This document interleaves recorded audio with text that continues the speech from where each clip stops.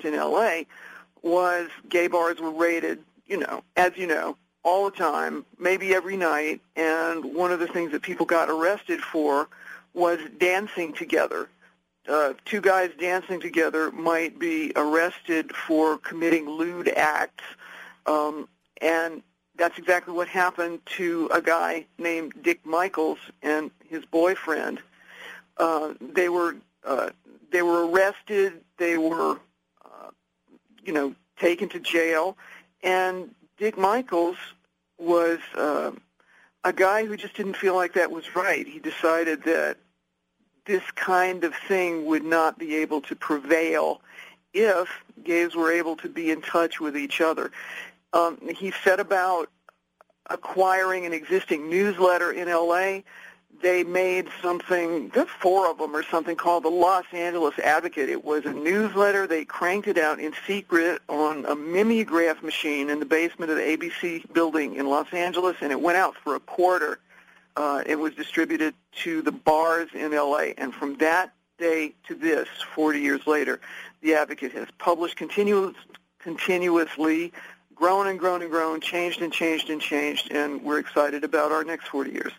Now, for listeners who haven't looked through the Advocate, because I think there's still a stigma, you go into a Barnes & Noble or a Borders, and if you're someone who might be straight but sympathetic, when you hover near the gay and lesbian section of a bookstore, there's still, I guess it's the same as if you hover near the erotica section, but regardless, can you tell listeners a bit about the content of it? What can listeners expect to find? That is such a great question, and it's such a great observation. I just have to say, I know very well that it can feel a little bit like a scary thing to do. Really, it's an unknown thing to do. If you're straight and you hover near the gay section, will someone come and think some sexual thing? And really, that's kind of a recap of the story we just told, isn't it? That, these guys were dancing and, the law of the land at that time was that they could be assumed to be doing something much more sexual. We still kind of play that out. If you go to see the Advocate on the newsstand, you will find something that is, I would say, a lot like Time or Newsweek, except sassier. And by that I don't mean dirtier. I mean the Advocate today covers the news of the nation and the world, as well as arts and entertainment, from through the eyes of LGBT people. So it's not solely LGBT news. It's the world through our eyes. And frequently what we have to tell these days is a story in which we are not kind of shoved to supporting role status, because that's what tends to happen. When the Advocate was founded, there was no place to get any information about us. There was no way for us to get in touch with each other. Now the Advocate serves a different function. Yeah, just looking at the website, there's a, which I should let listeners know, is advocate.com, and there's a cover-to-cover feature, and just looking at some of the random ones that have been pulled up, Bill Clinton on the cover, picture of a gay family, and it says, what's wrong with this family, which looks just like any of the issues of Time magazine covering it. Interesting ones looking at religion, which certainly Newsweek and Time have seem to be on a Jesus craze of late, and I mean no disrespect to that, just simply they certainly do. As the world seems to be collapsing, all around us, there's all these questions about was Jesus real and so forth, and the Advocate has one: is God gay?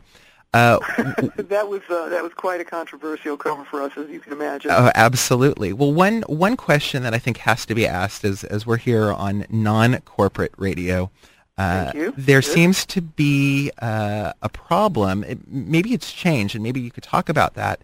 But getting sponsors or advertisers for uniquely gay publications, television, film. Well, film you don't have advertisers, you have producers, but is that a problem with the Advocate, or have programs like Will and Grace and some of the others changed that, or do we not consider those quote unquote gay entertainment? Boy, another great question. Certainly one that there's a very lively discussion about in the LGBT community. Let me start with the first question. Do we have trouble getting advertisers? That picture has gradually changed along with everything else for us over the years, but we really have a very appreciative mutual relationship with people who have been with us from the beginning, who stood by us, who believe that it's important to advertise in the gay press, because there are a lot of companies who feel that way. Certainly, we always have to tip our hats to Absolute Vodka. They were years ago one of the first big companies to take the plunge, and they did it in a big way with the Advocate. They've been very staunch supporters of ours. And I can tell you, a journalist feels, a little bit funny saying thank you so much to our advertisers, because we don't bend to them. But I do feel that for this publication, there's a sense in which we're all in this together. They know it's important that we keep publishing, and we know it's important that we say thank you. It's not an entirely simple decision yet. And what about programs today, like Will and Grace or the L Word or things of that nature? Have they helped the Advocate? Are they viewed as are they popular among the LGBT community, or are they considered, just another way of trying to make the community appear safe or non-threatening? Or I don't know if I'm characterizing it correctly, but what has been the reaction to?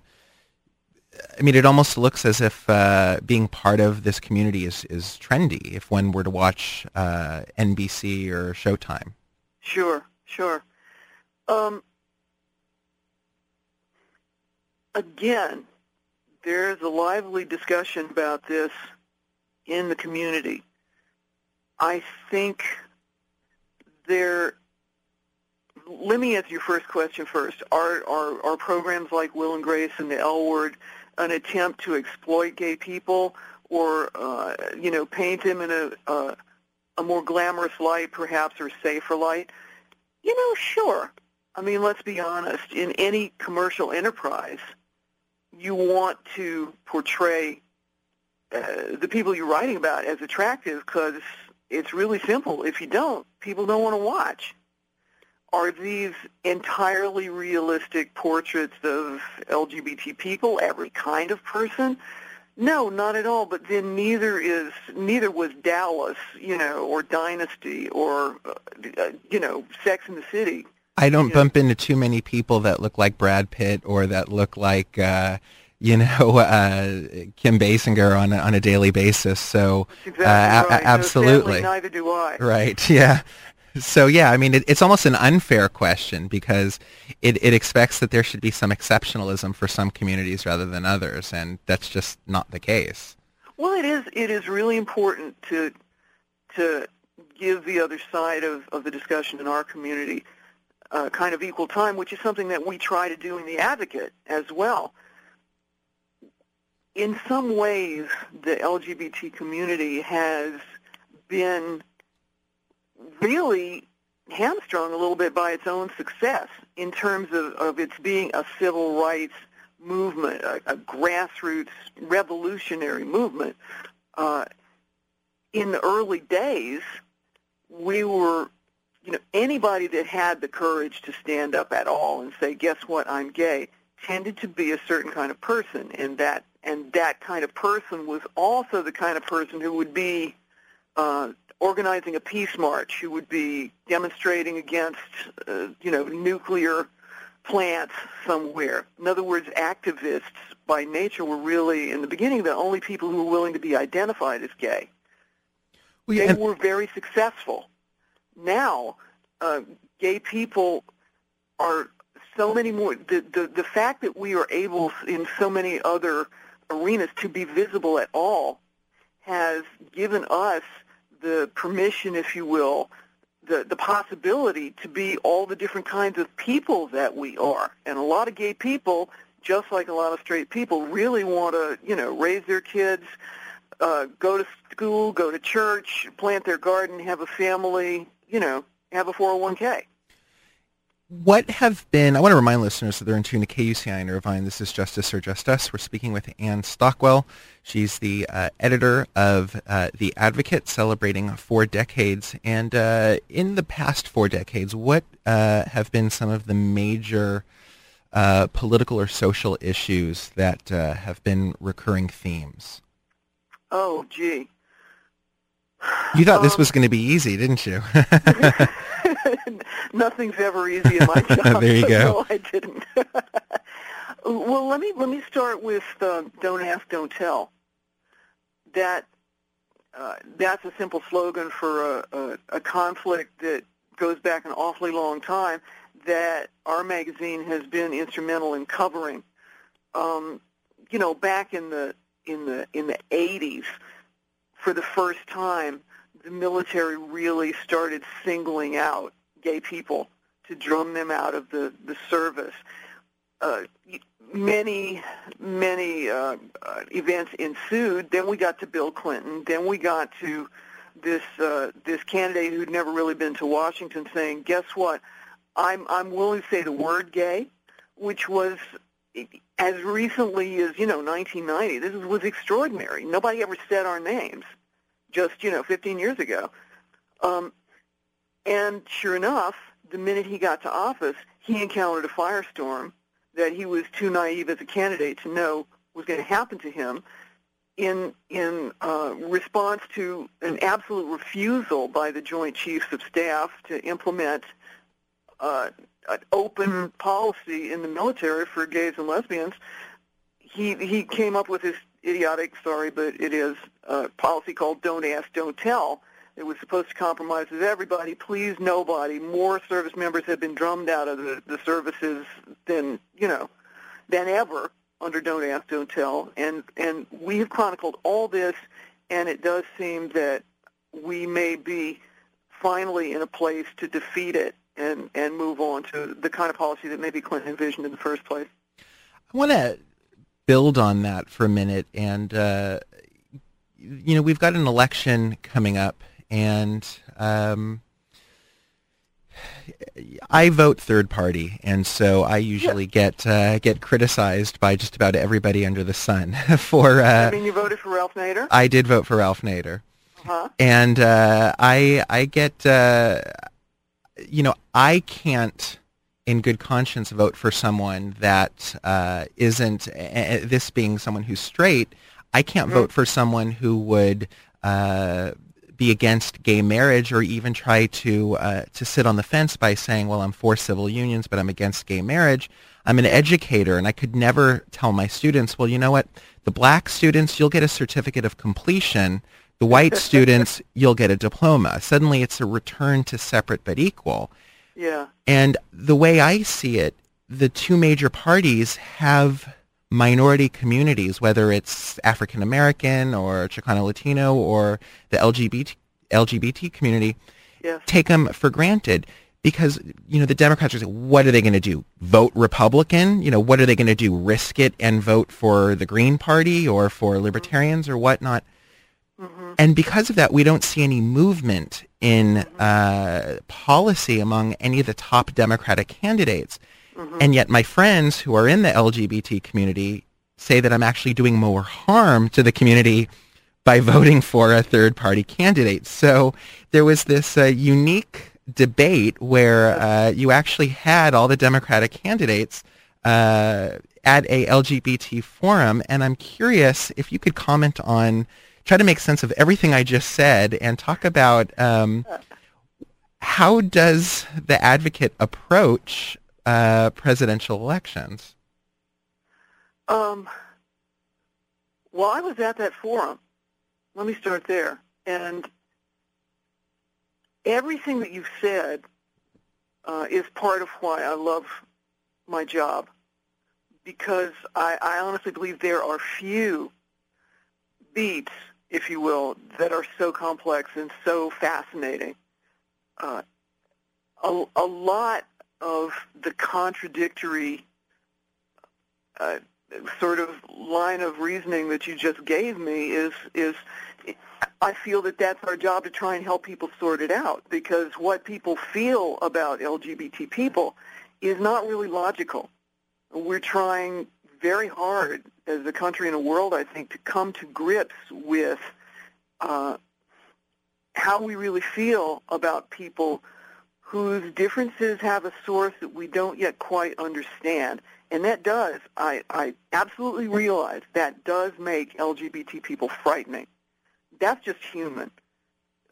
Even, when we have now we're getting very philosophical, but when some intelligent researcher cracks the DNA code and we understand a little better, even just a little better, what the origins are that make us gay or lesbian, bisexual, transgender, and then on top of that, what choices we make in our lives. The minute all that is a little better understood, we're going to see a lot of straightening out in the electorate, straightening out, obviously, like working in a more logical way. No pun intended. No pun intended. Sorry. No. But this, even at this forum, the presidential candidates would not call it a debate. That's how sensitive this subject is. The point was to show up. The point was to show up and speak directly on television to gay and lesbian people. This has never been done, especially when it's this early in the campaign, when anything you say, like your Miranda rights, whatever, anything you say could be used against you. Anything you say that even is said directly to LGBT people, you can be pretty sure somebody is going to drag it up and say, well, you're consorting with the enemy. You're condoning you're endorsing homosexuality, et cetera, et cetera. That's all crazy, isn't it? But that's what we can all expect, and it makes for a crazy environment. Must make for good copy, though, because you've got all these wonderful things to try to make sense of and to point and counterpoint and so forth. That is very well said. I never go to work and think, oh, gee, what do we put in this issue? It's chauvinistically, to use an old-fashioned word, I would say to you that I think gay people tend to be fascinating people. They tend to be people who have had to and have been often excited to make their own lives, become their own people, do the work that it takes to become someone who has something special to give the world. Gay people are, what can I say, we're pretty cool. There you go. Well, with that, I know that I know that we've got. Well, thank you. There's you've got a very busy day, but I want to be sure to briefly talk about the 40 list. Yes. Tell how this was it a poll, a reader poll? Tell us, our listeners, about the Advocate 40 list and who made number one. Yes, it was a reader poll, and as I've said several times, our community is a very contentious community. And in our 40-year history, one thing the Advocate had never really dared to do was invite anyone to rank our heroes in terms of who our readers felt was really the top one and who was the most popular, who had meant the most, who had made the most difference. And for our 40th anniversary, we decided for the first time, with the cooperation of our readers, we would attempt to rank the top 40 gay heroes, just like the top 40 pop songs. And first of all, our readers took it very seriously. Thousands voted, and number one by a wide margin was Ellen DeGeneres. Now, when one looks at the list, one sees a lot of celebrities or pop culture icons. Yes. One doesn't see, and I'm not going to exclude, but one doesn't see a lot of civil rights leaders or politicians, though there are certainly exceptions. What are your thoughts on that? Is that problematic, or is it even better because a celebrity like Ellen DeGeneres has far more media coverage than someone, say, like an Al Sharpton or a Jesse Jackson? And I mean, that is the truth of the matter. Well, you know what? I would really dispute that. I was afraid that only celebrities would make the list, but you know what? It never pays to underestimate our readers. They are one smart bunch and very dedicated. And in fact, the list was surprisingly diverse in terms of entertainment figures and politicians. I mean, Ellen was number one. Number two was Barney Frank. Number three was Harvey Milk, and number four was Matthew Shepard. Fair enough. You're right. I mean, I thumbed through it. I didn't do a mathematical count. But sure. What are your thoughts on? I mean, someone like Ellen has star power and coverage that everyone will know number one. Will people know numbers 2, 3, and 4? Will people remember Matthew Shepard? Well, that's part of why I'm here. There you go. So, who is your favorite? Or is that not a fair question for the editor of an Advocate magazine? Oh, gee. Hopefully I didn't get to my job by being that dumb. I'm sorry, I missed that. What was that? I said, I don't think it would be a good idea for me to say who's my favorite. They're all my favorites. There you go. A very diplomatic answer. I will say I was surprised that Homer Simpson didn't make it on the list. Well, Homer's not gay. Well, he's not, but the Simpsons writers, or because they certainly have done a lot, I think, for. But I'm jesting just a little bit, but they actually have covered, the issue of gay marriage and. Yeah. And we put the Simpsons on our cover. We put Homer Simpson on our cover. Do you know that? I did not know that. You see? Well, there you go. So, you know what? Just another wonderful surprise. Well, it's a great issue. I encourage listeners to go pick it up, and don't be afraid. Go pick it up. It doesn't mean anything. And hey, for all you know, you are gay. You are lesbian. Hey, let me just say one very quick thing. We are very determined at this point to cover much more than just gay issues. I truly think that I can say, if you're straight, there's going to be something in there that you will not read anywhere else that will fascinate you about your life. And it is The Advocate. They're celebrating 40 years, and you could check it out on advocate.com. And one final question, what do you think is going to be one or two of the major issues that the LGBT community is going to be facing in the next 4 decades? Or how about just the next 4 months? Well, the next 4 months, we're going to be trying, to keep ourselves from being used as some kind of crazy wedge to befoul the Constitution and throw an election. That's going to be the most immediate thing.